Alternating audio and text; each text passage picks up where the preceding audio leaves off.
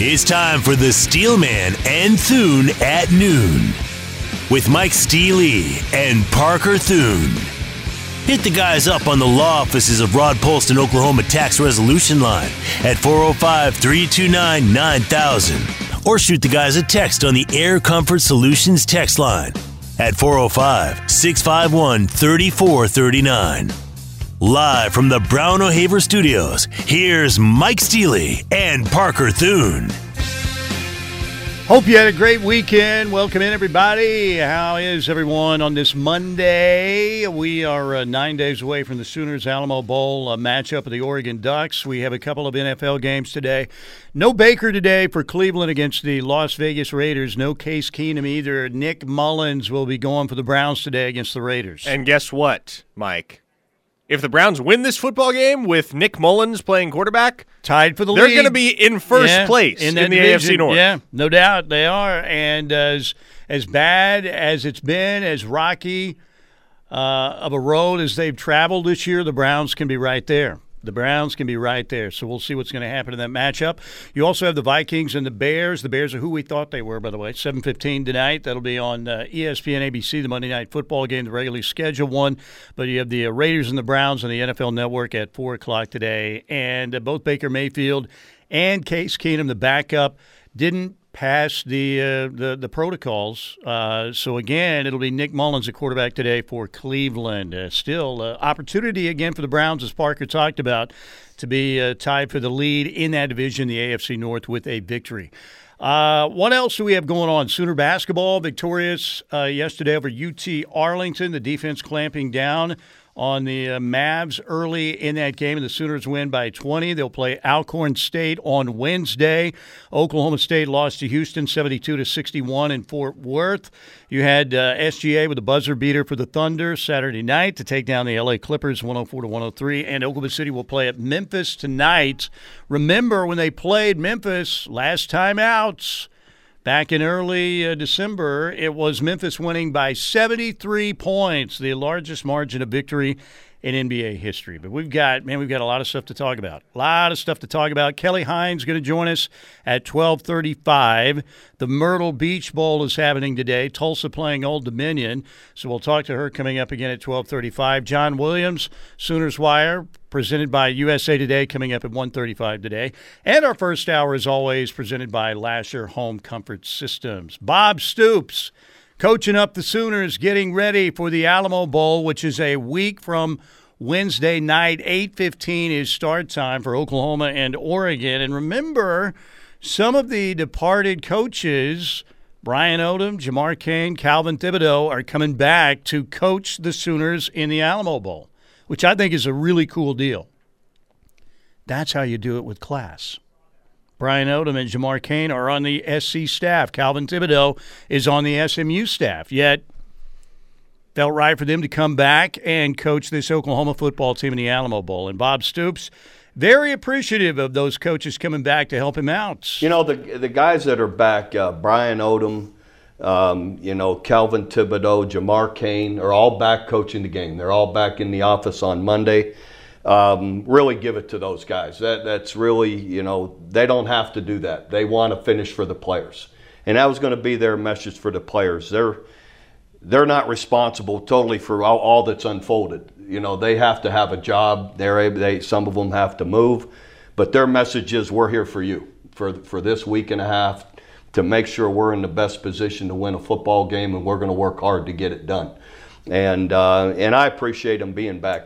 There you go, Bob Stoops off his YouTube channel, Coach Bob Stoops, talking about those guys coming back. And Sooner linebacker Deshaun White also thankful that, Bob Stoops was able to step in amid all the turmoil. It was big. It was really big for us. We needed, someone to sort of step in and help us sort of keep each other together. Really, he got in there with the leaders, and he was like, I know there's a lot of things that, we really don't know right now, but most important thing is that we stay together, and we all just sort of followed his lead. And, I think that was definitely what we needed at the time. So obviously really thankful for him. There you go. And Parker, Deshaun White has an extra year. We don't know what he's going to do yet. But it sounds like he's coming back. It does sound like he's coming back. Sounds like he's coming back. And it makes a lot of sense for a guy like him to come back and play for Brent Venables, right? It does, Because if we know one thing about Brent Venables, it's that he is a linebacker whisperer. What Lincoln Riley is to quarterbacks, Brent Venables is to linebackers. He's coached 4 Butkus Award winners, including our own Teddy Lehman over the years. So there is a lot of reason for a guy like Deshaun White to utilize his extra year in order to learn what he can under a guy that knows what he's doing like Brent Venables does. Yeah, and he is the linebacker whisperer, and I think he would whisper something like, "We're going to kick their ass." Okay. Something like that. So, by the way, Theo Weiss, we talked about this for a while. He was in the portal. We had both been hearing stuff about Theo Weiss is coming back. It's it's going to happen, and Theo Weiss is back. So he is the last remaining piece of that recruiting class, the first class in history where you had 3 5-star wide receivers in the same class. They weren't all 5 stars, though. I thought they were all 5 stars. And Depends on the service? It does. Well, it does depend on the service.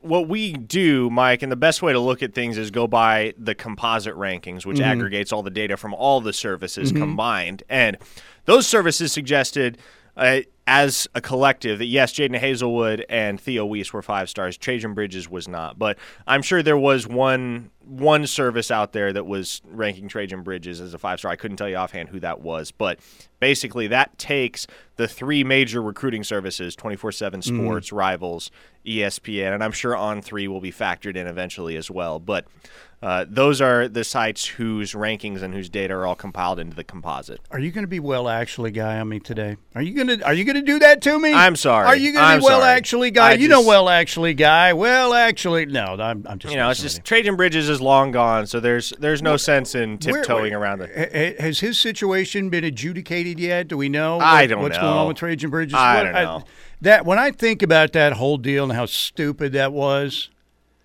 I mean, it's just incredulous to me that they would make a decision like that. All of those guys, just stupid. Anyway, the Alamo Bowl, 9 days away. Are you fired up? Are you starting to get Alamo Bowl fever?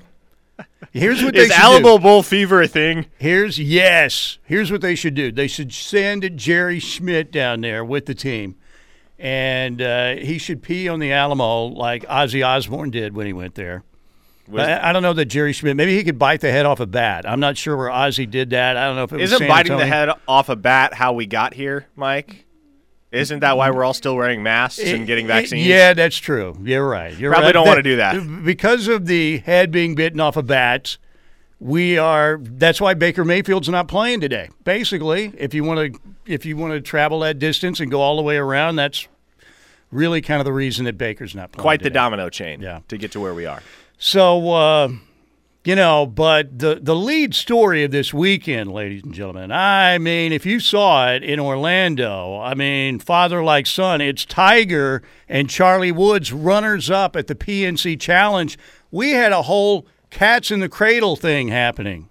It occurred to me he'd grown up just like me. My boy was just like me. Look at this. He's got it right on line if it's far enough. Oh, what a shot! Unbelievable! That's the best we've seen here so far today. Wow. How about that, young man? Tee shot, putt, make the 2 yourself. With char rhymes with star. Oh, yes, it is. You know, that Harry Chapin classic about the father and son relationship. But Tiger has been there for his son. Yeah, I was about to say, that's probably not an apples-to-apples comparison. No, it kind of works, but, the other dad was not really there for his son. Tiger, man, I mean, Charlie, 12 years old. And he can swing it. The man is going to win multiple majors. Mark it down. He's going to win the career Grand Slam. He's going to win at Augusta multiple times. He's probably going to finish, I don't know. Maybe it'll be another Woods that breaks Jack Nicklaus's majors record. Maybe Charlie could get to 19. Putting big expectations on this kid, Mike. Well, I know you got this little Tiger Woods man crush and have for a while, but again, you said it. The kid's 12 years old. Could he be a golf great? Sure. Could he decide that He wants to go. Could he burn and be out like or something like that? Maybe I he don't just know. wants Maybe, to be a stockbroker. Who knows? He wants to be a golfer. But Okay, you never you know say what's so. going to happen down the road. You never know.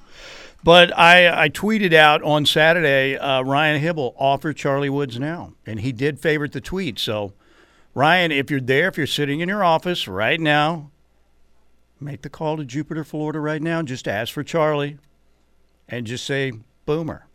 Because you know Oklahoma State's going to be in on him. So you know what the key is? Getting in there first. Now, it's Charlie Woods. I imagine would you think he's getting attention already from, universities? Yeah, he's got to, if for no other reason than genetics. Well, yeah, and plus what he would bring to your program. Can you imagine the Sooners playing around, at Jimmy Austin and shoot, it'd be like the Masters. Oh, it would be unbelievable. The entire city of Norman would be out there Yes. lining the fairways. That was a lot of fun. And, the main thing is Tiger was back playing golf. We didn't know if he was going to be back playing golf, just even with his son. I mean, he nearly died in that wreck, right? How long ago was that now? It's Mike? been a little over 9 months. Wow. Yeah, almost 10 months. And for him to get out there and look, he used the cart a lot, but, he got one out there 310 with a driver on still a leg that is not completely healed, but, it's enough to go out there and play some golf. So I don't know. I guess the question would be, can he get into real PGA Tour, I've got to walk 4 rounds at a place like Augusta shape? And I don't know if he can do that. You think We'll he's got see. another major in him before it's all said and done? Probably not another major, but I'd just be happy to see him out there playing a few tournaments again. And if he did have another major in him, it would be at Augusta National. But my guess would probably be no. I think we probably are going to be stuck at 15. So anyway, but that was fun to watch over the weekend, watch Saturday and Sunday, and just the joy that you see because Charlie is Tiger's mini-me. I mean, they had the Sunday red and black The Sunday red, yeah. and their mannerisms are the same. I mean, it's amazing. The little club spin after Yeah, the all swing. of it. I mean, so much of it it's just a carbon copy of Tiger. So we'll see. We'll see what happens. Anyway, we want to thank Lasher Home Comfort Systems for bringing you our first hour, Steelman and Thune, here on the Ref on a Monday. Hope you had a great weekend. Christmas Day is approaching, ladies and gentlemen. Christmas Day is nearly here. All right, let's talk about what happened yesterday in the National Football League. Man, the Dallas Cowboys get a victory. Arizona Cardinals lose to the Lions. Are you kidding me? Kyler Murray not happy about that. We'll hear what he had to say and more when we get back.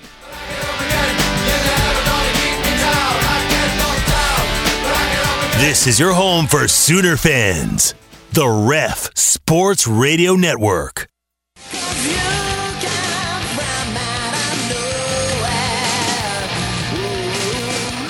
Yeah, what happened yesterday to the Lions, man? They take down the Cardinals 30-12, and the Cardinals they're playing for home field advantage, and now they're a game behind Green Bay, and they've lost to Green Bay, so they're done for home field advantage. Mike, the team that just beat them 30-12 was a team that was 1-11-1 on the season. And the better quarterback yesterday was Jared Goff. And it wasn't close. Kyler Murray had a horrible day, 23 of 41, 257 yards, 1 touchdown, 1 pick. And the Lions, this wasn't, some Hail Mary or something to win the game. They win 30-12, and they win convincingly. It was not pretty at all.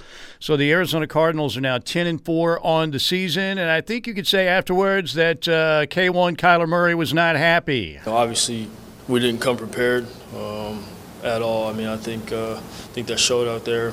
No energy, no juice. Just like we just didn't. Like I said, we didn't execute. Didn't come prepared. We got to be better throughout the week. Next week, we got a great Indianapolis team coming in. That they're not gonna feel sorry for us on Christmas. So. We got to lock in and be better. That's one of the more astonishing regular season outcomes I can recall in the NFL. And I know they had DeAndre Hopkins out, but still, it's the Lions. And I don't know. You've got a lot of tech involved out there with Cliff Kingsbury. And there was a lot of Tech involvement here in Norman at the University of Oklahoma, and look how it worked out with Muleshoe, right? You're banging the Tech's a glorified junior college drum again, huh? And I've always said you can't trust Tech. In the end, you cannot trust anything that has some Tech involved in it. And that's maybe what you're seeing with the Arizona Cardinals you build some trust, and then out of nowhere you get hit in the face with a tortilla. Could be. It could very well be. So, yeah, the Cardinals, again, they do have, as Kyler mentioned, Christmas nights on the NFL Network there at home against the Indianapolis Colts. And what are the Colts all about? Running the football, Jonathan Taylor, who's Jonathan Taylor is more of an MVP candidate than Kyler Murray now. And, look, Kyler's still a good quarterback, but he was horrible yesterday. And he's thrown 3 more picks than Baker has on the year. And who's getting grilled all the time? Baker Mayfield, right? Man, Jonathan Taylor is so impressive. Like, how many players, Mike, have basically zero drop-off in their productivity from college football to the NFL? It's rare. I mean, like, no distinguishable drop-off whatsoever. Because generally, like, even the most productive guys in the NFL were putting up crazy numbers in college that they don't rival at the professional level. Numbers just aren't as crazy in the NFL as they are in college football. So the fact that Jonathan Taylor is still putting up the exact same stat lines on a week-to-week basis for the Indianapolis Colts that he was putting up at the University of Wisconsin, man, yeah, he's got my vote for MVP right now. And they are big, physical. They're really good on the offensive line. The Cardinals have some injury issues, of course, so I don't know. The Cardinals may have peaked earlier in the season. They're now at 10-4 after that loss to the Lions. Cowboys beat the Giants 21-6. The Packers looked like they were going to blow out the Ravens, but the Ravens came back, failed 2-point conversion. Second time they had one against the Steelers. They had the one yesterday against Green Bay. Aaron Rodgers, 3 touchdown passes, tying Brett Favre for the Packers franchise record in that department. So, once again, Aaron Rodgers, man, is a machine. And remember how crazy the offseason was for Aaron Rodgers? We didn't even think he was going to be in Green Bay at one point. I know. It was on draft night where he was all but traded to the Denver Broncos, right? I know. And so the Packers with a really good win at the Ravens. Think about some of their road victories this year that they've had. Very impressive when you think they went to Arizona and won. How about the Brady bunch being shut out last night in New Orleans? That was a horrible game. 9-0. 3 field goals. 9-0. That was the final score of a football game. 9-0. A football game in prime time at that. So you had that was ugly football. Yeah, you had Jared Goff winning over Kyler Murray. You had Taysom Hill winning over Tom Brady. You had the Colts winning. We talked about Jonathan Taylor with his 67-yard touchdown run to seal it with 2 minutes left in the game. Bengals and the Broncos. The Bengals are still right there, too. Joe Mixon got injured. Hamstrings, going to miss. It looks like the rest of the regular season might be able to return for the playoffs. So Samaje Perine's season is what it is. Perine, yes. The Broncos are at 7-7. What else happened yesterday? Anything else interesting? Pittsburgh kind of hanging in there. They beat Tennessee. They get it done. Buffalo wins over Carolina. Miami over the Jets. Texans beat Jacksonville. The 49ers over Atlanta, 31-13. So you've got 2 games today and tonight. Raiders in Cleveland, 4 o'clock in the NFL Network. No Baker, no Case Keenum. Nick Mullins at quarterback for Cleveland. Vikings and the Bears tonight on the Monday night matchup at 7:15. And then 2 games coming up tomorrow night, and they're going to be simultaneous games, both kicking at 6 o'clock. Seattle at the Rams and the Washington football team against the Eagles. So there you go. How about all the stories coming out more about Urban Meyer post his Jacksonville failure? I mean, just crazy if you think of all the things that happened there. Again, it makes you wonder, was Urban Meyer like this before he got to Jacksonville? Or did the NFL turn him into this, there's a word, I'm not going to use it, of a person? Mm-hmm. I think there was a lot of that before. I mean, like I said, one thing that you look at, the people you surround yourself with, I think, says something about you, who's on your staff and stuff like that. And he had Zach Smith and Tom Herman on his staff, right? Zach Smith's a psycho, Tom Herman is not a likable dude, but he looks very likable compared now to Urban Meyer, who is kicking kickers, cursing his assistant coaches. He hired that strength coach who had a racist background. I mean, it's just time. And he's grabbing booty in his restaurant, blaming it, trying to throw us off by saying, well, the grandkids, what? What do you mean the grandkids? The grandkids might have been playing grab-ass games somewhere else, but you were grabbing real. Come on. I don't know. It's just he just doesn't seem like a very good dude. Right?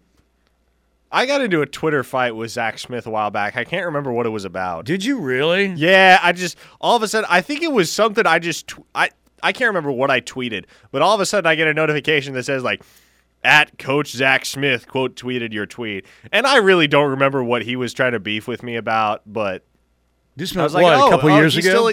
No, I mean, like, this was weeks ago. Where is he now? I don't know. On his couch somewhere? He definitely doesn't have a job in football. I wouldn't think so. Man, you talk about a meltdown. That was a meltdown. So you think the Browns can get this done against the Raiders? Oh, I remember. I remember now. I remember what we were fighting about. It was Caleb Williams. Zach Smith was on the soapbox saying that Caleb Williams sucks. Which, I mean, really? You put that take in front of OU Twitter, which instantly happened as soon as he, quote, tweeted me, right? Because there's a large portion of OU Twitter that follows me, and so they were all over that. Like, by the end of the day, I think Travis was fighting with Zach Smith. I think Tattoo Baker was fighting with Zach. Like, every notable the whole OU Twitter space. account. Yeah, everybody on that Twitter space was fighting with Zach Smith on Twitter. So you're telling me that Zach Smith got ratioed. That is the word, Mike. Look at you go. Zach Smith did indeed get ratioed. Hey, you want to know all about a hip old man? You just look right in this direction right here, all right? Just look right over here. So how was the Twitter space this weekend? Did you jump on? Yeah, last night it was awesome. Kobe McKenzie dropped by. Kobe McKenzie is awesome, dude. That guy, just hearing him talk. We need to get him on the show one of these We do days. need to get him. We'll make it happen. You talk about an impressive kid, mature beyond his years. Like, I'm immature. What's the opposite of mature beyond your years? Immature. Before your years. Yes, I guess. Man. So I'm the opposite there, but no, he's impressive. So Kobe McKenzie was on the space. We had Latrell McCutcheon on the space. Right. Danny Stutzman dropped by for quite a while. Which last was a night? ton of fun. Oh, yeah. wow. We got to get Travis needs to make a weekly appearance here. Is what he needs to do. Well, we can make that happen. Okay. So, and Kobe McKenzie had the tweet this weekend about we're not done or something with the lock Oh, he emoji. had plenty of tweets. We're up to 6 locks, Mike. So, I mean, Jared Kanak is going to end up at OU eventually. I mean, it's going to happen. It looks that way. What else? What about the big defensive lineman from that you've mentioned a couple times? Yeah, the Cardinal Gibbons guys from Florida. Yeah. R. Mason Thomas and Ahmad Moten. Those guys are visiting next month, mid-January. So we're looking at these are spring signees, but they will wind up at OU. That's how it looks. And R. Mason Thomas is still technically committed to Iowa State. But if you're still taking officials at this point in the process, right, you kind of get the sense that Iowa State's not where he's going to end up. And I think based on the fact that the plan is for those two to visit together, there's a real good chance. Like, if you're putting your chips down, you're betting on Brent Venables to close that deal with R. Mason Thomas and Ahmad Moten. Where, by the way, I'm sure everybody saw Casey Thompson enter the portal, leaving the University of Texas. That's right. Are you hearing Nebraska buzz on him? There's some Nebraska buzz. So how would that be that Charles Thompson's kid, who I still think has a lot of potential. Yes, he does. Ends up playing at the Sooners' two big rivals when Charles was at OU.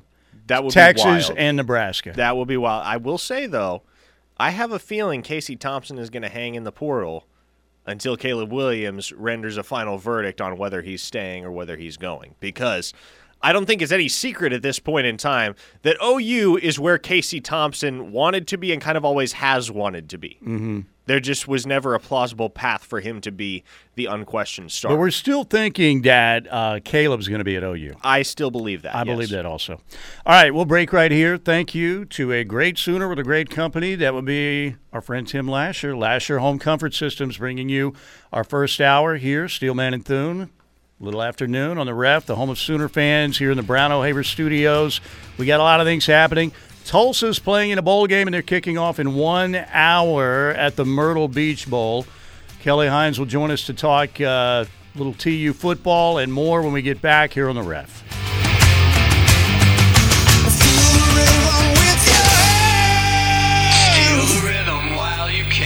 This is your home for Sooner fans. The Ref Sports Radio Network.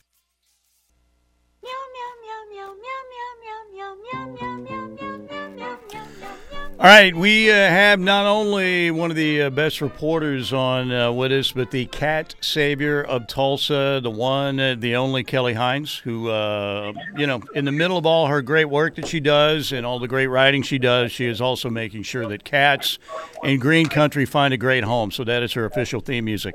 Kelly, you are in Myrtle Beach for the Myrtle Beach Bowl, which is kicking off here in less than an hour. Tulsa and Old Dominion. Tell us a little bit about this matchup. TU trying to get the dub. What's the storyline for you in this game today? I think it's about, two teams that fought really hard to get to this game. I know some people say there are too many bowls, and just because you win half your games doesn't mean you should be here. But I think for both these teams, they showed how much it meant to them. Old Dominion had to win 5 in a row to get here. Tulsa had to win its last 3. So it means a lot. And I think, for both programs, it has significance. Old Dominion's played in only one other bowl in their very short history. Tulsa obviously has had a lot of success getting to bowls, but not as much lately. So I think it means a lot to them too. Now, Kelly, how did Tulsa turn things around? Because you mentioned it did not always look like that this team was going to end up playing in bowl season. But they lost to UC Davis at home, right? Exactly. So, from your perspective, what changed for this Tulsa team to get them to this point? I think, just things coming together. I think, the offense has been up and down, but the defense has really carried this team. And, the schedule was difficult, too. Obviously, that first game, not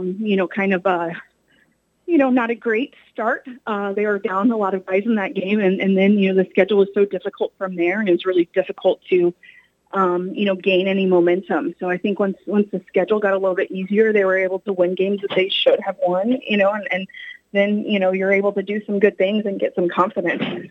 So I think it was just a matter of things coming together right about mid-season. Kelly Hines, our guest, covering Tulsa for the Tulsa World, and they're playing Old Dominion in the Myrtle Beach Bowl, which kicks off at 1:30.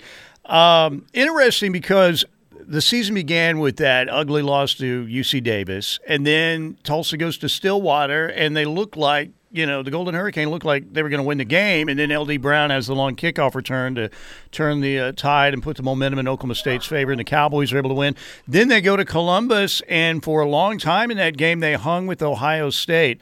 Their season is a little bit like college football in general, this past year. It's crazy. It was almost like you didn't know what to expect. But again, Kelly, they did close winning 5 of 7. Yeah, and really my entire time on the beat, 8 years of covering Tulsa, that's how it's been. You don't really know what to expect in any given game because this team plays really well with its back up against the wall, plays really well against teams it has no business even being in the game with, and then sometimes struggles against, UC Davis and teams that, like Navy, that, probably have more talent than, and you just can't get out of your way with penalties and giving up kickoff returns and all of those things. So they're a really interesting team to watch, really interesting to cover because you don't really know how any game is going to go, and that definitely has kept me on my toes for 8 years now.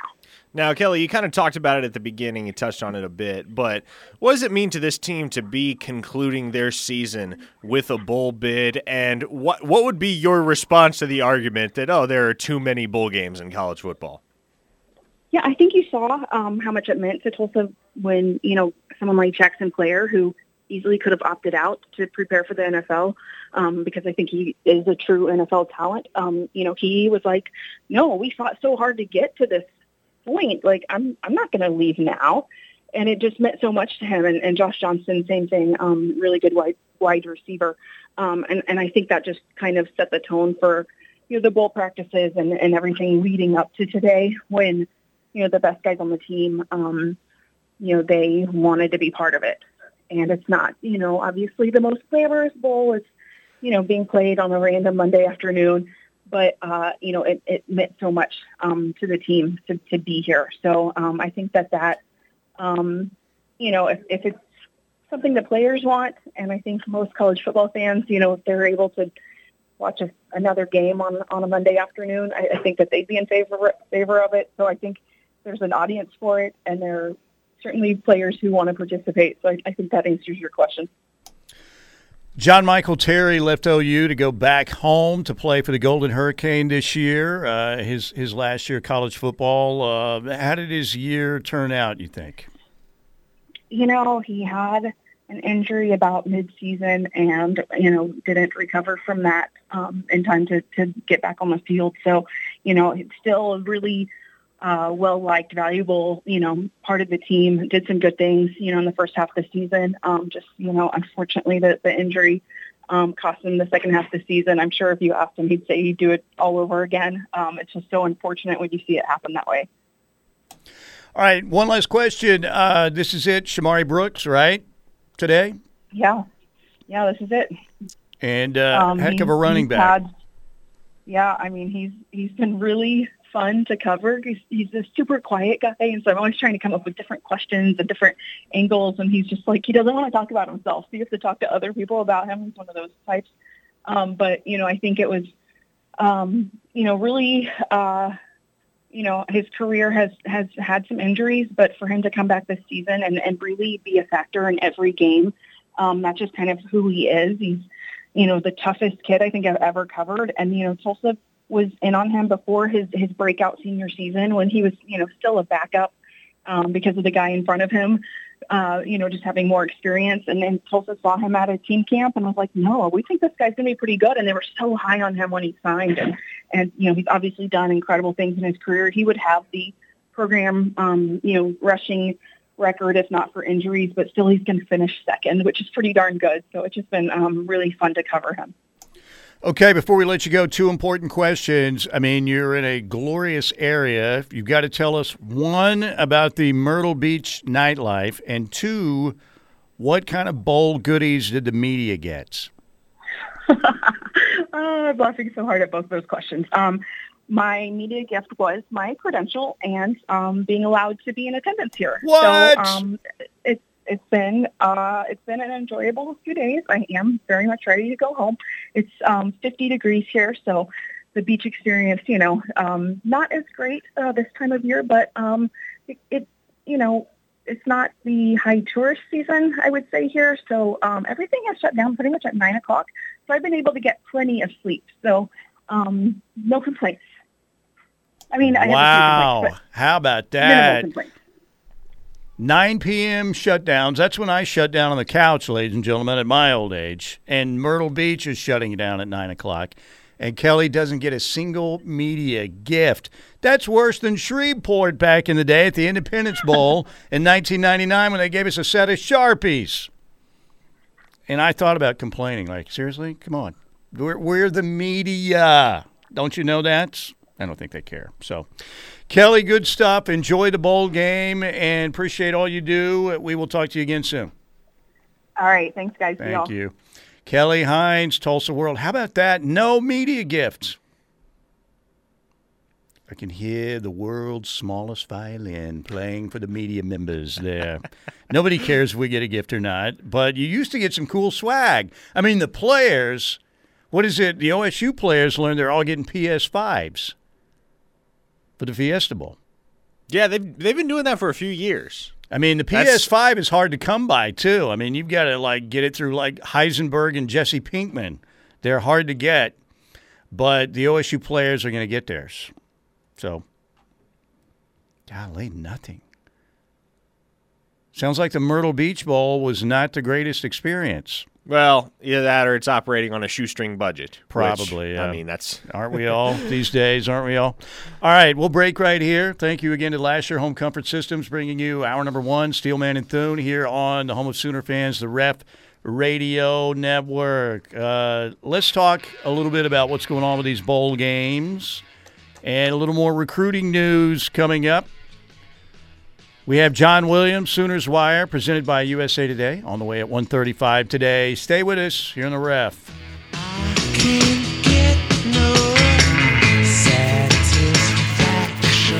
This is your home for Sooner fans, the Ref Sports Radio Network.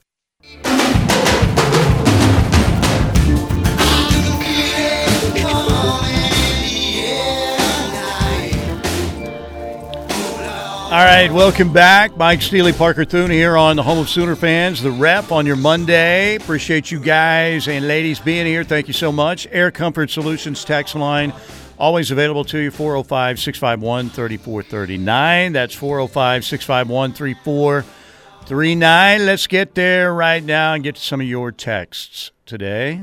Got some rolling in? That we do. One of our listeners brought up the fact that Josh Henson, the former offensive line coach at Texas A&M, is headed to USC to join Lincoln Riley. Former OSU guy, too, and the rumors are out there that Lincoln Riley is taking a big swing to try to get DeMarco Murray away from OU as well, which, in all honesty, I don't see any way that happens. No. Apparently, that's a thing. I mean... Muleshoe, I'm telling you, that man, very disappointing. Very disappointing. I haven't seen you at a loss for words like that often. I know. Mike. I'm just sitting here thinking what I really want to say I can't say. But, dude, just go do your thing and quit rating all the stuff, Just DeMarco Murray is a Sooner, all right? You're a Tech guy. Go get some more people from Tech, all right? You know what his pitch probably sounds like?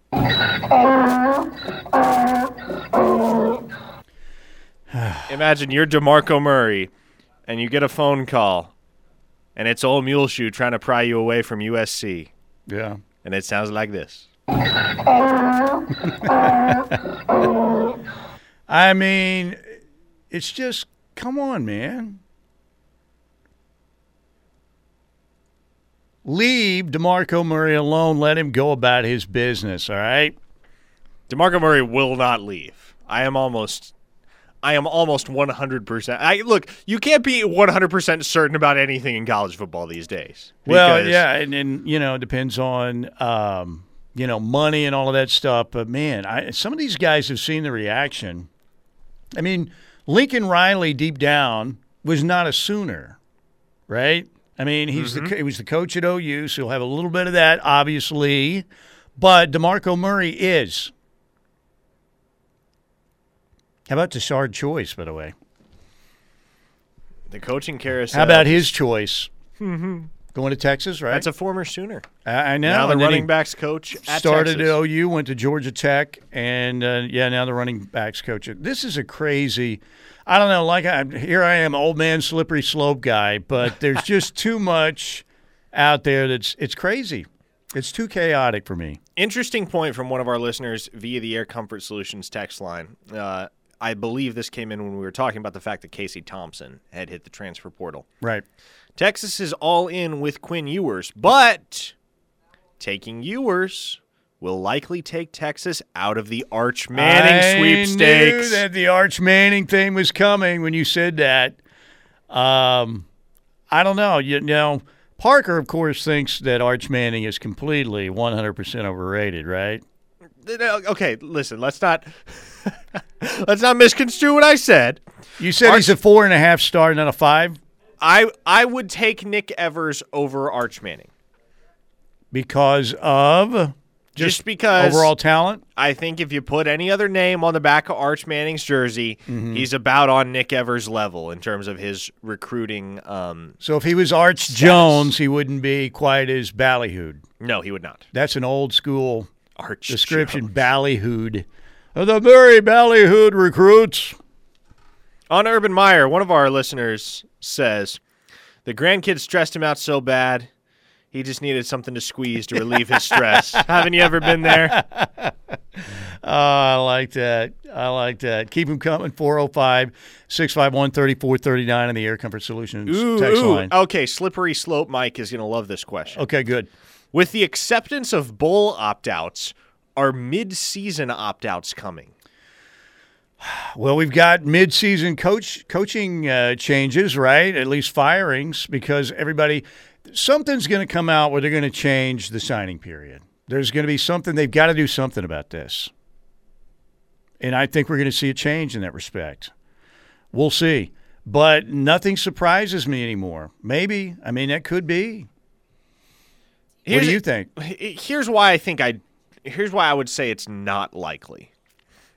Because in terms of the NFL scouting process, they are having all sorts of conversations about the guys they're identifying as potential draft picks, and it doesn't all have to do with their ability on the field, right? It has to do with their attitude, their academics, everything that makes up the person that they are. If a player leaves their team mid-season, what kind of a message does that send? And how is that going to be construed in the minds of scouts? They're going to look at that and say, oh, that player quit on his team in the middle of the season. Yeah, there could be some of that. And that's one of the things we said about Spencer Rattler, and he stayed the season, and I thought handled it as best he could, and that's why I hope he does very well for Shane Beamer at South Carolina. And Austin Stogner as well. I just don't foresee a circumstance. And look, that could always change when you have a generational talent, right? Let's say, for instance, that Quinn Ewers, who was the consensus number 1 overall prospect out of high school, say 2 years from now he's the consensus number 1 overall prospect in the NFL draft because let's just say for the sake of the argument, he's thrown for 6,000 yards and 50 touchdowns 2 years in a row and 1 consecutive Heisman trophies. A guy like that, he could opt out midseason and he's still going to probably get drafted first overall. So talent smooths over a lot of character flaws in general, but your average player, even your average high-end star player, is not going to see his draft stock stay stagnant if he elects to opt out mid-season. His stock is going to fall because that's not the type of thing that scouts and GMs and front office executives are going to respect. Yeah, I think that's true. All right, we're wrapping up our first hour. Riverwind Casino, ladies and gentlemen, they still got some great promotions for you. The $100,000 red carpet rollout, big promotion. Drawing is coming up on New Year's Eve. Win your share of $100,000 in cash and bonus play. Not only are they calling out all those names and have the winners that they'll have from 6 to 11:30, but 4 grand prize winners selected to win over $2,000 in cash and bonus play. 1 grand prize winner will be selected to win at least $20,000 in cash and $5,000 in bonus play, plus unclaimed cash. So it's going to be a big night, New Year's Eve, the red carpet rollout at Riverwind. We got a rollout of the first hour. We've got another award-winning, hopefully, hour coming up here on the Ref. Keep it here. Every time that I look in the mirror, all these lies.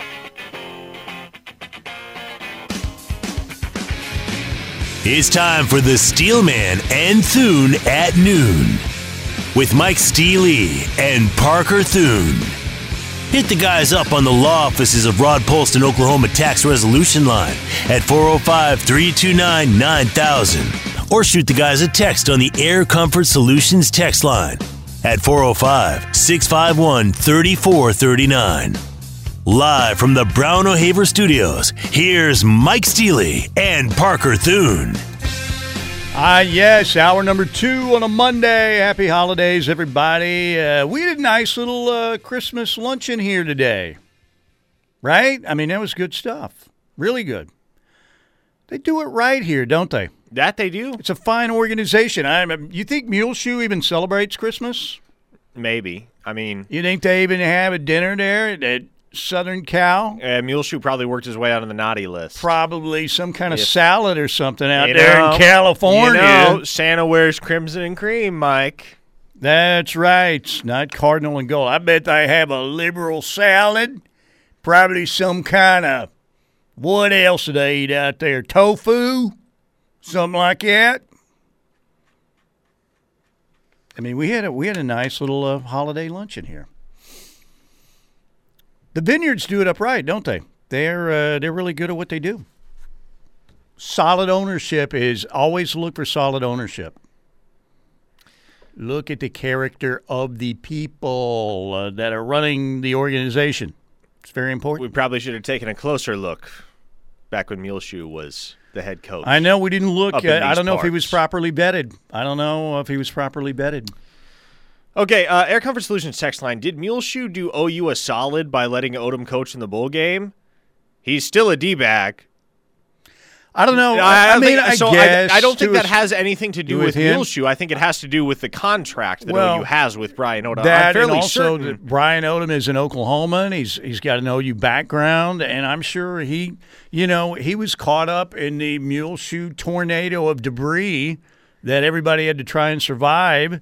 All those guys. I mean, what do you do? They had like an hour to make a decision, right? Now, it took some of them a little bit longer, but, I mean, I don't blame it on any of those guys, Alex. Any of those guys. No. What are you going to do? I mean, Muleshoe just came out, and, he made that decision, of course, in 2 hours, right? We were laughing about that holiday party. My stepson graduated from OU, Boomer. And so we were talking to the Reeves family, and they have Landmark Fine Homes, which is another great company, by the way, and a sponsor here, but they're awesome. You guys know all about Landmark. They're great. But anyway, we were all laughing about, the fact that he was trying to pass off that decision was made in a couple hours. Can you imagine any decision with your wife? You know what? Hey, what do you think about going to California? Yeah. You're in? I'm in. Okay, let's go. I mean, come on. And we knew what the lie was all about there. It's all about the agent doing the bidding process and all of that. But, I respect those guys. Brian Odom, Jamar Cain, Calvin Thibodeau, coming back and wanting to finish out with some class, right? And feel like they need to do that for the guys that were here that they built relationships with. And then they can go on to USC. And I wish them the very best out there. I don't wish Muleshoe the best. I tell you what, the only people that had to make a decision in 2 hours were those no assistants. Kidding. Yeah, that's exactly right. Muleshoe trying to say USC didn't contact him until late Saturday night. And this is all I hear when I hear that BS. Well, and the other thing is, here's the deal, though. Here's the great thing about it. When it's all settled, OU's in a better spot. They're in a better spot. Yes, they are. I'd still like to have Jamar Cain and Brian Odom and Calvin Thibodeau on the staff. I think they're good coaches, and obviously they're showing the class they have with what they're doing. But you know what? They've hired what looks to be a great staff. I'm all in on Venables. I think he's got the kind of attitude they need. I love the Jeff Levy hire. Jerry Schmidt coming back. Are you kidding me? If I could do backflips, I'd do them right now. I just like the direction that Joe Castiglione wanted and went with Brent coming back. And I just think it's the right hire in the situation that they were in and in the situation they're going to be in eventually in the SEC. I don't know that it could have gone much better. And OU has a tremendous track record of assistant coaches doing very well. Bud, Barry, Bob, all of those guys. 7 national championships, all legends. Okay, speaking of Bob, he was on his YouTube channel, Coach Bob Stoops. Go subscribe. It's good. And Bob is still raving about the Brent Venables hire. I just love it. First and foremost, he's a dear friend, and I know it's going to be great and special for he and Julia's wife and their kids. And then selfishly, because I love OU. This is an absolute perfect fit for us. This guy, Brent has years of great experience, not just experience, great experience of being on the ground floor of building Kansas State, being on the ground floor of building Oklahoma back, like we did in '99 through, Brent was here through, I think, 2004. or 5. He knows how to do it. And then he's had 10 years at Clemson where they've been doing it as well or better than everybody. They've been the top, other than Alabama, it's been Clemson and Alabama the last 8-10 years as much as anybody. So he's seen what they're doing now to advance their programs, which I believe he can help bring here and advance us. There you go. Yeah, Bob keeps hitting that note, and I think he's right. For all of us, it is the people you come in contact with and learn lessons from that are influential in your life moving forward. And when you talk about Brent, Bill Snyder, arguably the greatest coaching job in college football history, the Manhattan Miracle. Bob Stoops, like I said, all he did was resurrect. It was a Lazarus deal. I mean, they pushed back the rock, and Sooner football is back because they were in a very bad spot after Schnellenberger and Blake. And then you look at Dabo, and we've kind of talked about Clemson being new money as one of the blue blood programs, and they always had potential. And there was Clemsoning became an adjective because Clemson couldn't quite live up to their potential. They did win a national championship with Danny Ford as the head coach back in 1980. But they have been, as Bob said, royalty in college football for nearly a decade now.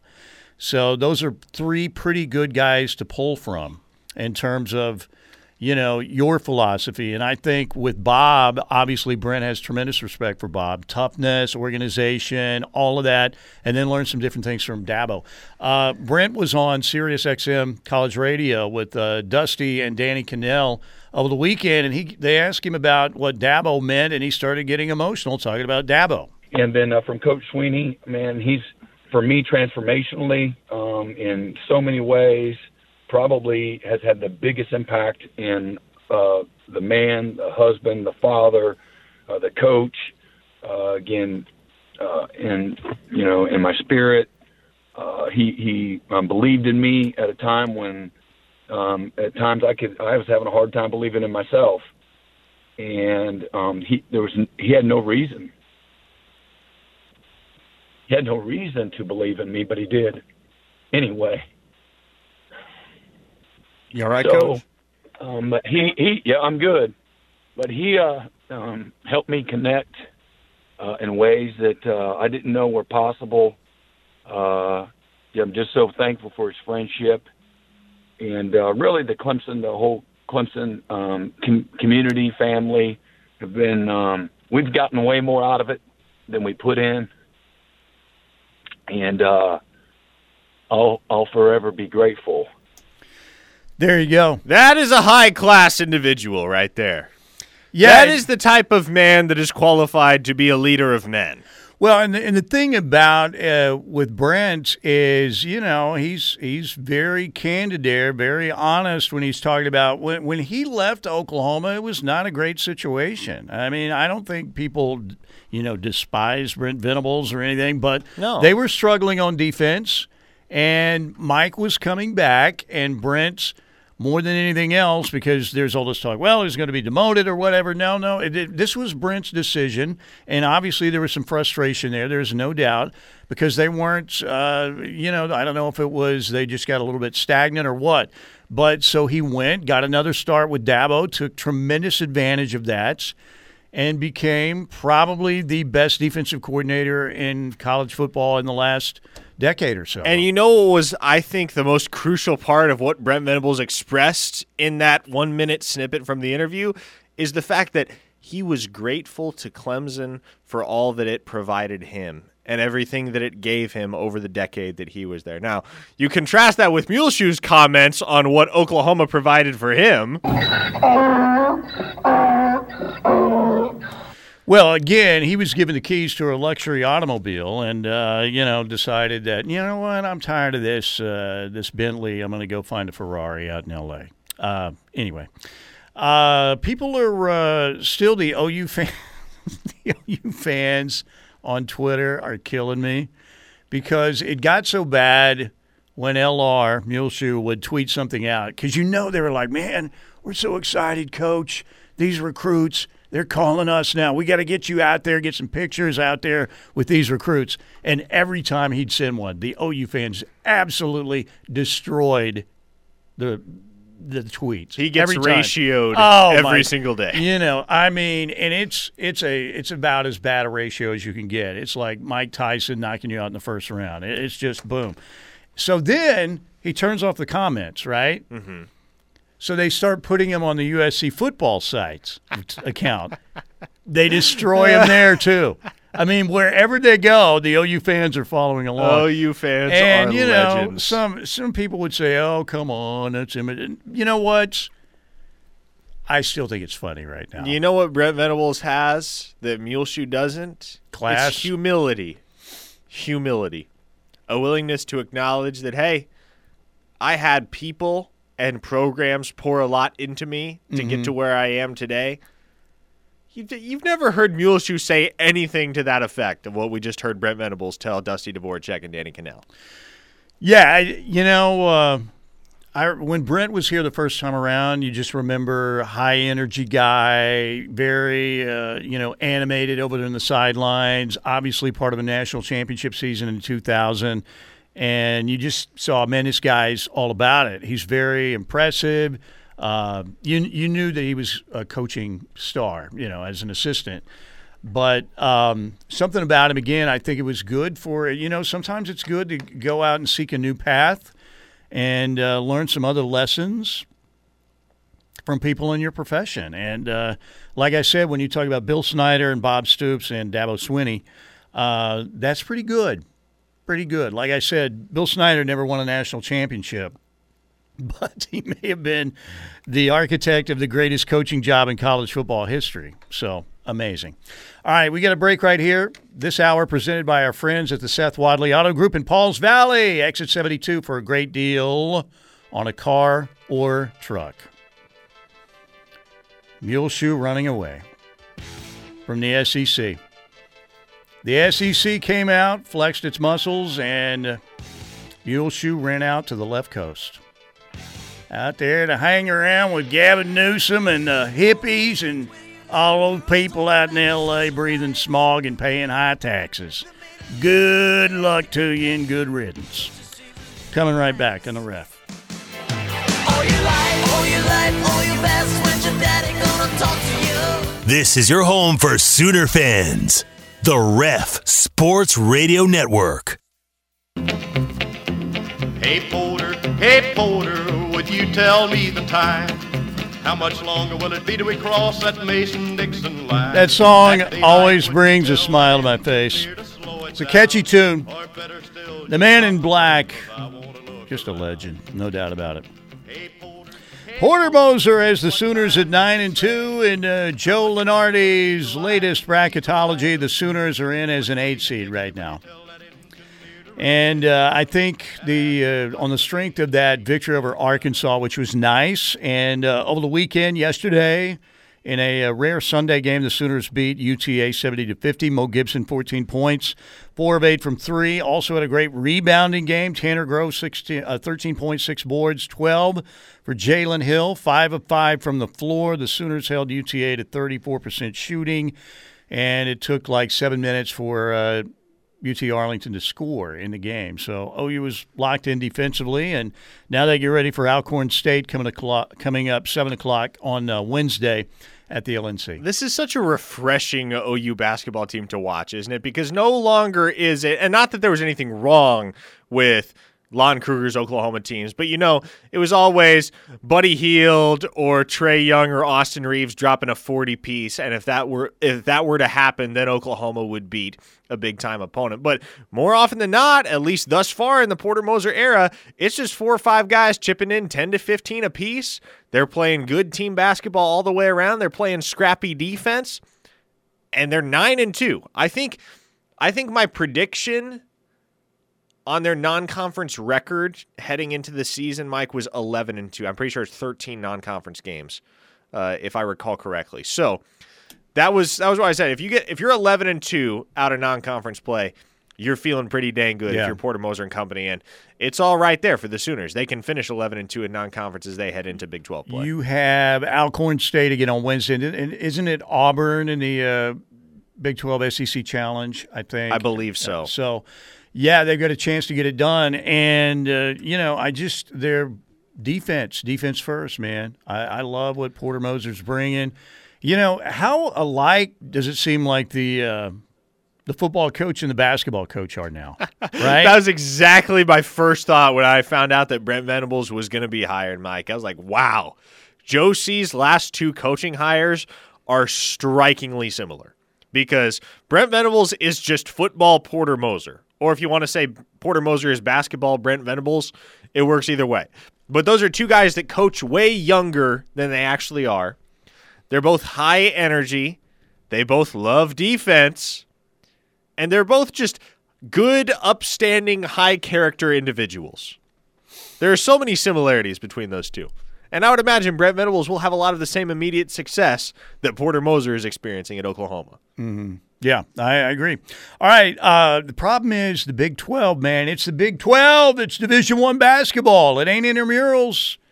Baylor's number 1 in the country. Iowa State is off to an unbelievable start. They're 11-0 now. West Virginia's good. KU's good. Texas is good. Texas Tech's pretty good. Mike, that Iowa State team won 2 basketball games last year. Yeah. 2 basketball games. They were winless. They're number in Big 9 12 play. in the country right now. They were winless in Big 12 play a year ago, and now they are a top 10 team and undefeated after a month and a half of TJ Otzelberger. That is one of the most impressive turnarounds I've ever witnessed. They beat Memphis. Memphis has been a little bit overrated. No doubt they've got a lot of talent. They beat a Xavier squad that's not too bad. They beat Iowa. And you look at, Oregon State was in the Final Four last year. Or was it a regional final for Oregon State? They came a game away from the Final Four. They made it to the Elite Eight. I mean, and look, they beat Creighton. It's not like all of these. I mean, they have mixed in between Kennesaw State, Alabama State, Arkansas, Pine Bluff, and Jackson State in southeast Louisiana. You have games with Iowa. They won at Creighton. Not an easy place to win. They beat Memphis. They beat Xavier. They beat Oregon State. So they've done an excellent job. But this Oklahoma team, Porter Moser's done a really good job with. And, again, next up is Alcorn State at 7 o'clock Wednesday night at the Lloyd Noble Center. What do you think about the atmosphere in the LNC? It seems like it's been pretty good so far. I know really the students has. have turned up and turned out. Attendance is much improved. Yeah, no doubt. All right, Air Comfort Solutions text line, 405-651-3439. Again, 405-651-3439. What do we have? Via the Air Comfort Solutions text line. Let's see. What's a good one? Did any coach ever get more out of the talent he recruited than Bill Snyder? I would say no. And that's the lineage that Brent Venables comes from. Yeah. And I can remember the way they went about this. It was junior college a lot at first, scheduling very soft in the non-conference, and then eventually as they built confidence, among their roster. And people would say, well, who's Kansas State playing on? Nobody. But then eventually they brought, teams like Auburn and USC. They started playing better competition. But Bill Snyder was he was amazing. He was really amazing. Mike and Parker, says one of our listeners, my friends and I will forever refer to Muleshoe's treachery as the December double cross. I like it, but it actually happened in November. Yeah. November 28th is the date that will live in infamy in Sooner lore. Sunday, Bloody Sunday. And then I see this big write-up on ESPN about what's going on with.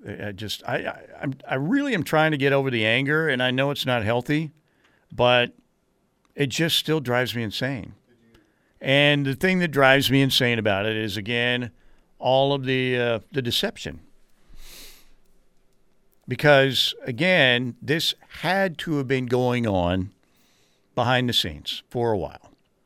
And how many times did we look at that Oklahoma football team and go, man, what is going on? What in the wide, wide world of sports is it going on out there? Time and time again. And then we thought, man, next week, surely they can't be, that's not going to happen next week. And then the next week it would happen again. And especially the Kansas game.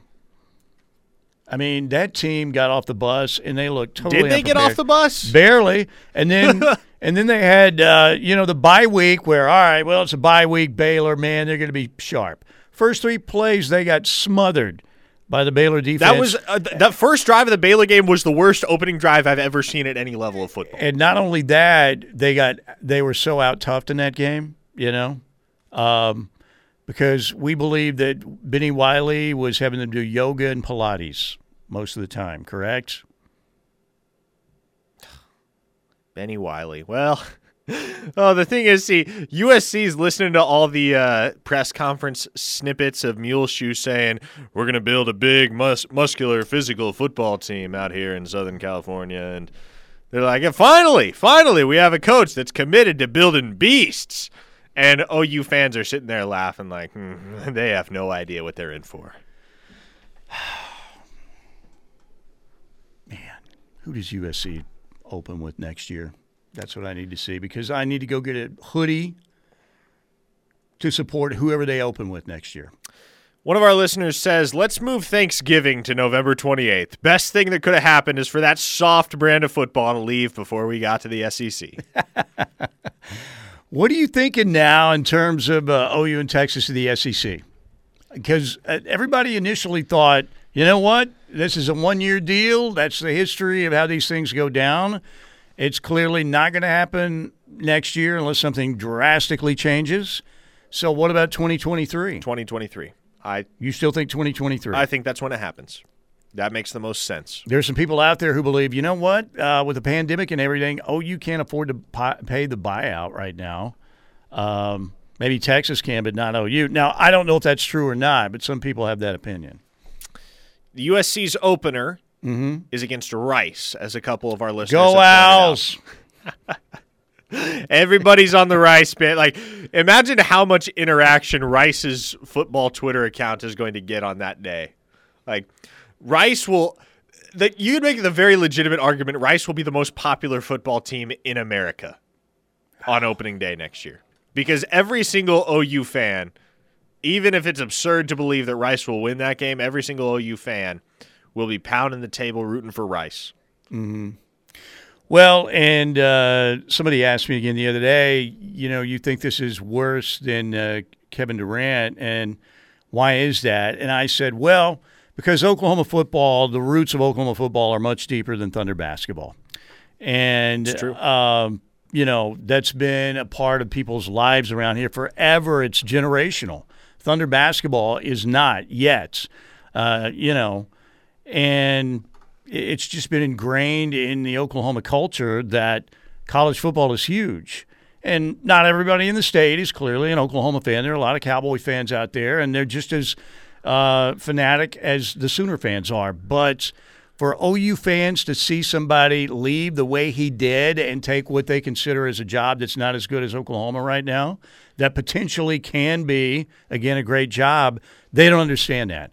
And I do think there is a little bit still ingrained in everybody in this state, even if you don't remember the Dust Bowl or the Grapes of Wrath or whatever, that Oklahomans were kind of laughed and snickered at, right? Everybody had to move out of California. Here come the dumb Okies, That's where the Okies came from. And they were the hillbillies who came out to California, And it gave people in the state of Oklahoma something to be proud of when Bud started winning a bunch of national championships. And they had something to rally around, and that's still ingrained in a lot of people here. And that's why when Lincoln Riley did OU dirty like that, they're not going to forgive him. I mean, they may forgive him down the road, but again, I don't think they will. Not going to forget. I don't think they will. Not going to forget. It's going to be a long time. You think Lincoln Riley will ever be introduced at halftime? And there is zero chance. Good. He will never again be welcome on that Oklahoma campus. His there would be riots. Mentioned again. There would be riots. There would be. Yes. It was Sunday, Bloody Sunday. One of the darkest days in Sooner history, but turned into a bright, shining light of Brent Venables, Jeff Lebby, and Jerry Schmidt. You remember when Tennessee had to cancel hiring Greg Schiano because the fans revolted? Mm-hmm. That would be what happened if OU ever decided to bring Lincoln Riley back, even just to wave his hand at midfield during halftime. The fans would revolt. I'm with you. That's not going to happen. All right, we got John Williams, Sooners Wire, presented by USA Today up next. Thank you, Seth Wadley Auto Group in Pauls Valley, making the hour possible here on the Ref, the home of Sooner fans. And we're coming right back.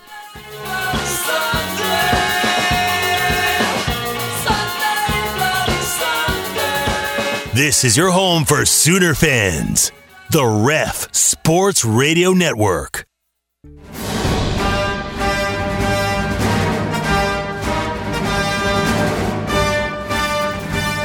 All right, welcome back. Good to have you with us. Thanks to the Seth Wadley Auto Group in Pauls Valley for bringing us hour number 2 here on the home of Sooner fans, the Ref on a Monday. I hope your Monday's going all right. We welcome in the did we go with the composer or the conductor? I forgot again. I think we were going with the composer. The composer, ladies and gentlemen, John Williams, Sooners Wire, presented by USA Today. All right, John, so we are 9 days out from the Sooners Alamo Bowl game with Oregon. We've gone through the early signing period. There are a lot of recruiting rumors out there. Kobe McKenzie, letting people know with the lock emoji, more help is on the way. What is the thing you're focused on most right now with Sooner football with all this stuff going on? Well, it's definitely recruiting, and it seems like Kobe McKenzie is taking on the Caleb Williams role from last season, where he's just bringing a bunch of guys with him, or at least he's trying to, and it's exciting. I mean, just a couple weeks ago, you look at 247 Sports team recruiting rankings, and after the Lincoln Riley departure, Oklahoma fell to as low as 27th in the country in the team rankings. And to be able to climb back into the top 10 and still have some potential players to add in the next couple months, it's pretty remarkable turnaround, and it's a credit to just Bob Stoops, the assistant coaches DeMarco Murray, Joe John Finley, Cale Gundy, Bill Bedenbow, and then the transition that took place, bringing in the new staff, to be able to bring this recruiting class back around and really salvage it into what looks like it's going to be a really good group. Now, John, as you look at the early returns from the Brent Venables era, at least as it pertains to the recruiting trail, who would you say is the one biggest fish? If you had to look at the guys that have committed thus far since Brent Venables took the reins, who do you think makes the biggest splash for Oklahoma and why? Well, I'm looking at Jaden Gibson, the wide receiver out of Florida. I love this guy's game. Now, he's a tall dude. He's 6'5", but he doesn't necessarily play reliant on that height. He's a guy that's got really solid route running. He's got really deceptive speed. If you look at some of just his games and what he's put on film, he just looks like he's kind of just doing his thing, and all of a sudden he's blown by the cornerback and he's beyond the secondary, making plays down the field. He runs a really, really nice post route, skinny post. He's also able to make plays after the catch, catching short curl routes, turning his guys around and beating them just with his quickness and elusiveness. The other guy I'm really excited about is Alton Tarber, the big defensive tackle. He is the guy that's going to move mountains for the Oklahoma defensive front. I'm loving what Brent Venables is doing with that interior defensive line, where they're looking for stout guys. They're going to play really, really strong at the point of attack. That allows the fast linebackers and the athletic linebackers that Oklahoma has to be able to get downhill or get sideline to sideline, being able to play a little bit cleaner. So those are the two guys that I'm most excited about watching in the future with the Oklahoma Sooners. John Williams, Sooners Wire, presented by USA Today, joining us on the law offices of Rod Polston, Oklahoma Tax Resolution Line here on the Ref. Okay, so the staff for Brent Venables is nearly complete. You need a cornerbacks coach and you need a defensive line coach. There's a lot of talk that one of those positions could very well be filled by somebody on a staff that is involved in a playoff matchup. I want to ask both of you guys, what do you think's happening with those two other spots? Well, if I'm Brent Venables, I'm really, really trying to see if I can get Michael Reed out of Clemson. That guy just knows how to coach cornerbacks. And I think that's going to be an important position for Oklahoma. Obviously, we know the offenses that are prevalent in the Big 12. They know how to throw the football. And even against a team like Oklahoma State with a quarterback like Spencer Sanders, who has had a very up-and-down career, he was able to throw on Oklahoma at times. And so you got to find somebody that's going to be able to take the talent that Oklahoma does have and try to get it to the next level. And now for me, Mike, I would say that, I think the common feeling right now surrounding the eventual cornerbacks coach hire is that it's a guy that is coaching in the playoffs right now, as you kind of touched on. And you're looking at three names, if that's the case. Three real big players, which would be Steve Clinkscale of Michigan, Jamil Adai of Georgia, and then Jay Valai of Alabama. I think any way you go with one of those three, you're bringing in an elite recruiter and a guy who is well respected. And so the fact that Oklahoma could potentially steal a positional coach from a playoff team, I think that speaks to Brent Venables' scope of influence more than anything else. The fact that you're talking about guys that are currently in the same position at their current schools, willing to go out of their way to join what Brent Venables is building at Oklahoma. I think that says a lot about Venables' vision and the way that he's been able to sell his his goals for the future of the Oklahoma football program to the eventual hire. All right, guys. John Williams is with us, Sooners Wire, brought to you by USA Today. There's no way to figure out what's going to happen in this Alamo Bowl, is there? No, there's not. I don't even know how you can almost put a line on this thing. Eight-man football. Make it happen. It's just crazy to think.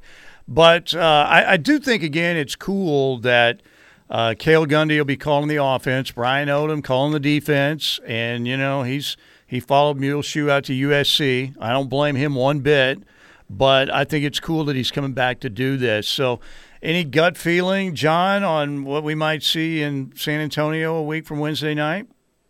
I'm kind of with you. It's hard to say exactly what you're going to see, but I think you're going to see a fired-up team that's ready to go out and play. I think you've heard it from a lot of guys that they're excited to play for Bob Stoops.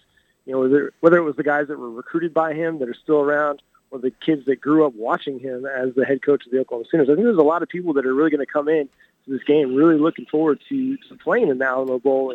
And to me, I'm treating it kind of like a preseason game you might in the NFL, where you're going to get to see a lot of young guys who may not have gotten a full complement of snaps during the regular season. So I'm looking at maybe seeing Billy Bowman get back to playing a full load of snaps and seeing if he can bounce back from what was kind of an up and down freshman year. Looking forward to watching Danny Stutzman, now that, Brian Asamoah is declared and opted out. And then Reggie Grimes on the edge. I mean, that's a guy that's played a really, really solid season with Isaiah Thomas and Nick Bognito not playing. He's going to get a lot of opportunity to play some significant snaps for the Oklahoma Sooners. So I'm really excited to see what the future holds, and I think that's kind of where this game has a lot of intrigue for me, is what do the young guys do in this game without the strong veteran presences that are on their way to the NFL draft. Bob Stoops hasn't lost a game as a head coach in over 5 years. I'm just saying.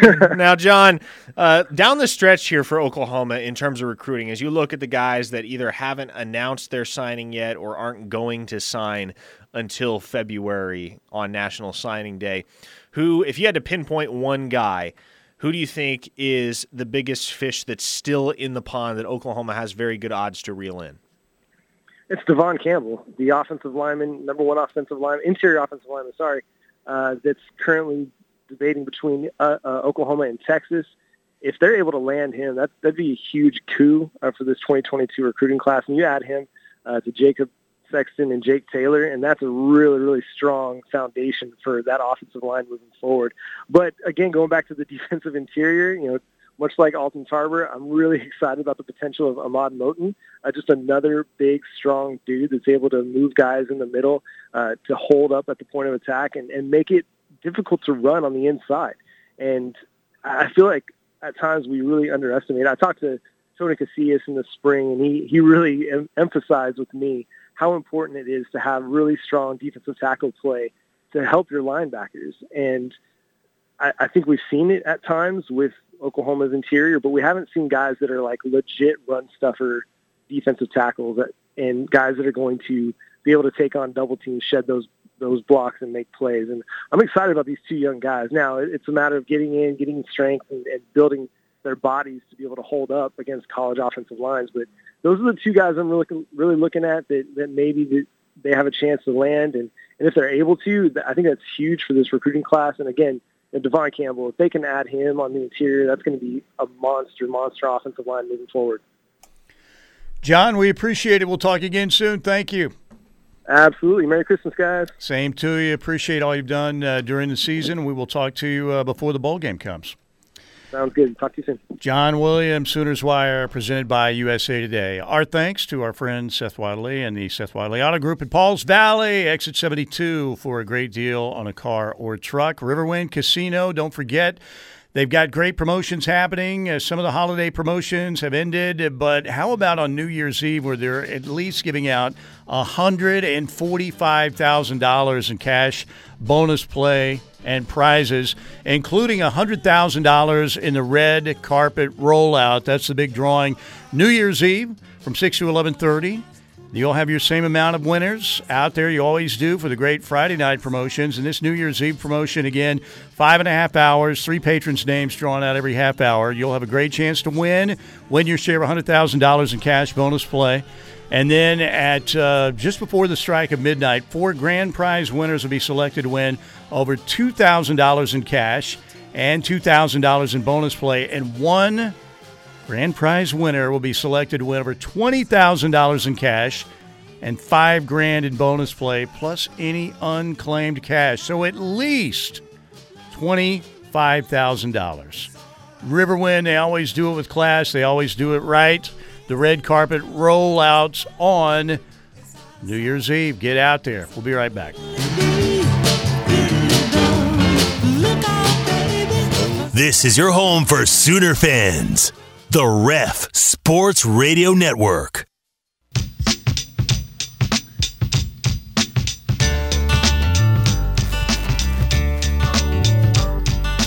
That's such a great song. Love it, love it, love it. Welcome back. Sublime is what it is. All right, Tulsa gave up a touchdown on the opening kickoff, but they came back. Yikes. Yeah, first play of the game, the opening kickoff. Tulsa lets the Monarchs of Old Dominion run it back for a TD, and then Tulsa bounced back with a 7-play, 74-yard drive. Shamari Brooks, 5-yard touchdown run, 1-yard touchdown run.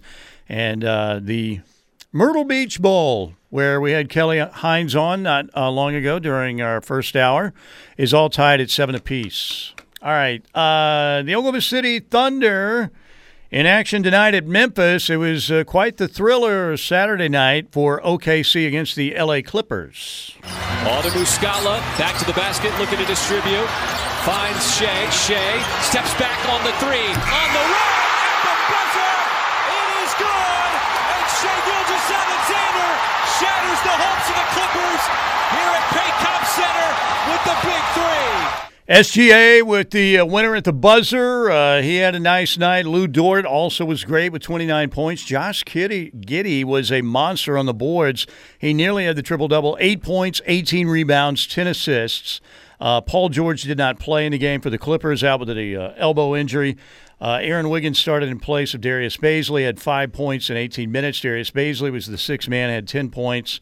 In 24 minutes, was the first guy off the bench. So the Thunder at the Grizzlies tonight in Memphis. The last time these two teams played, OKC lost by 73. An NBA record 73-point loss. And they didn't have Josh Giddey or SGA that night. So we'll see what happens.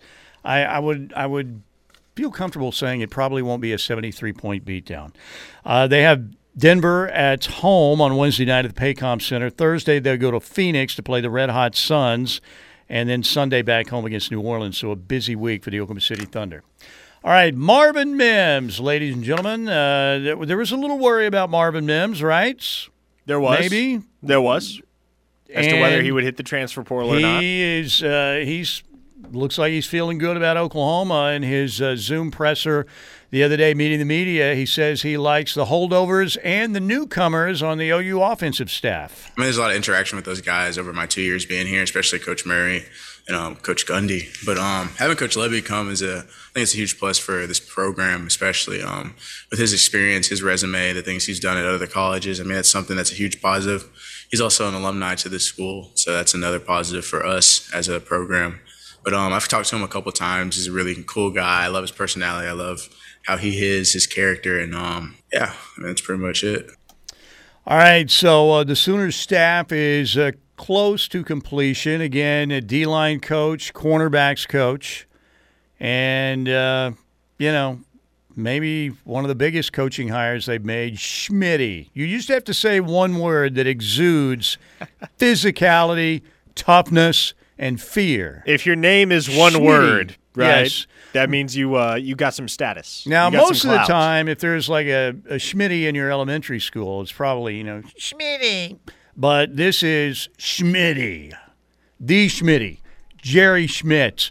Is Marvin Mims ready, and what has he heard about these Jeremy Schmidt workouts coming? I mean, I've definitely heard stories about him, things he's put players through, and I think it's going to push this program to a new level, definitely, especially the players on this team. It's going to build us to a mental strength that we've never really been to before, I'm pretty sure. But, yeah, I'm looking forward to it. I mean, I say that now, and then in the middle of workout, I'll probably be dying, probably be hurting, all that type of stuff. It'll be good for us in the long run.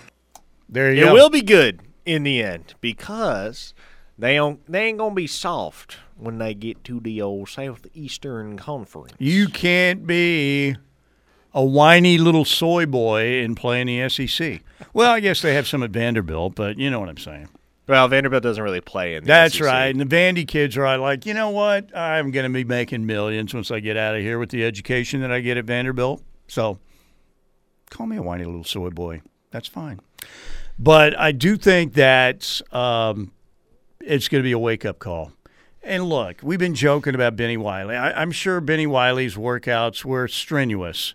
But I don't think there is a difference between playing, a really good like PGA course like, I don't know, Firestone or something, and then going to play Oakmont with U.S. Open conditions. And that's how I compare them. Jerry Schmidt is a tough U.S. Open course. Started the show with golf, ended the show with golf. Charlie Woods, double-digit major winner. There is no doubt about it. Ryan Hybl, just imagine Charlie Woods out there at your golf facility. Like a Bedlam Ryder Cup events. Charlie Woods would bring in, I would say, probably millions. Let's do it. All right, thank you to the Seth Wadley Auto Group in Pauls Valley. And we've got Teddy and Tyler up next, The Rush, right here on The Ref. Have a great Monday.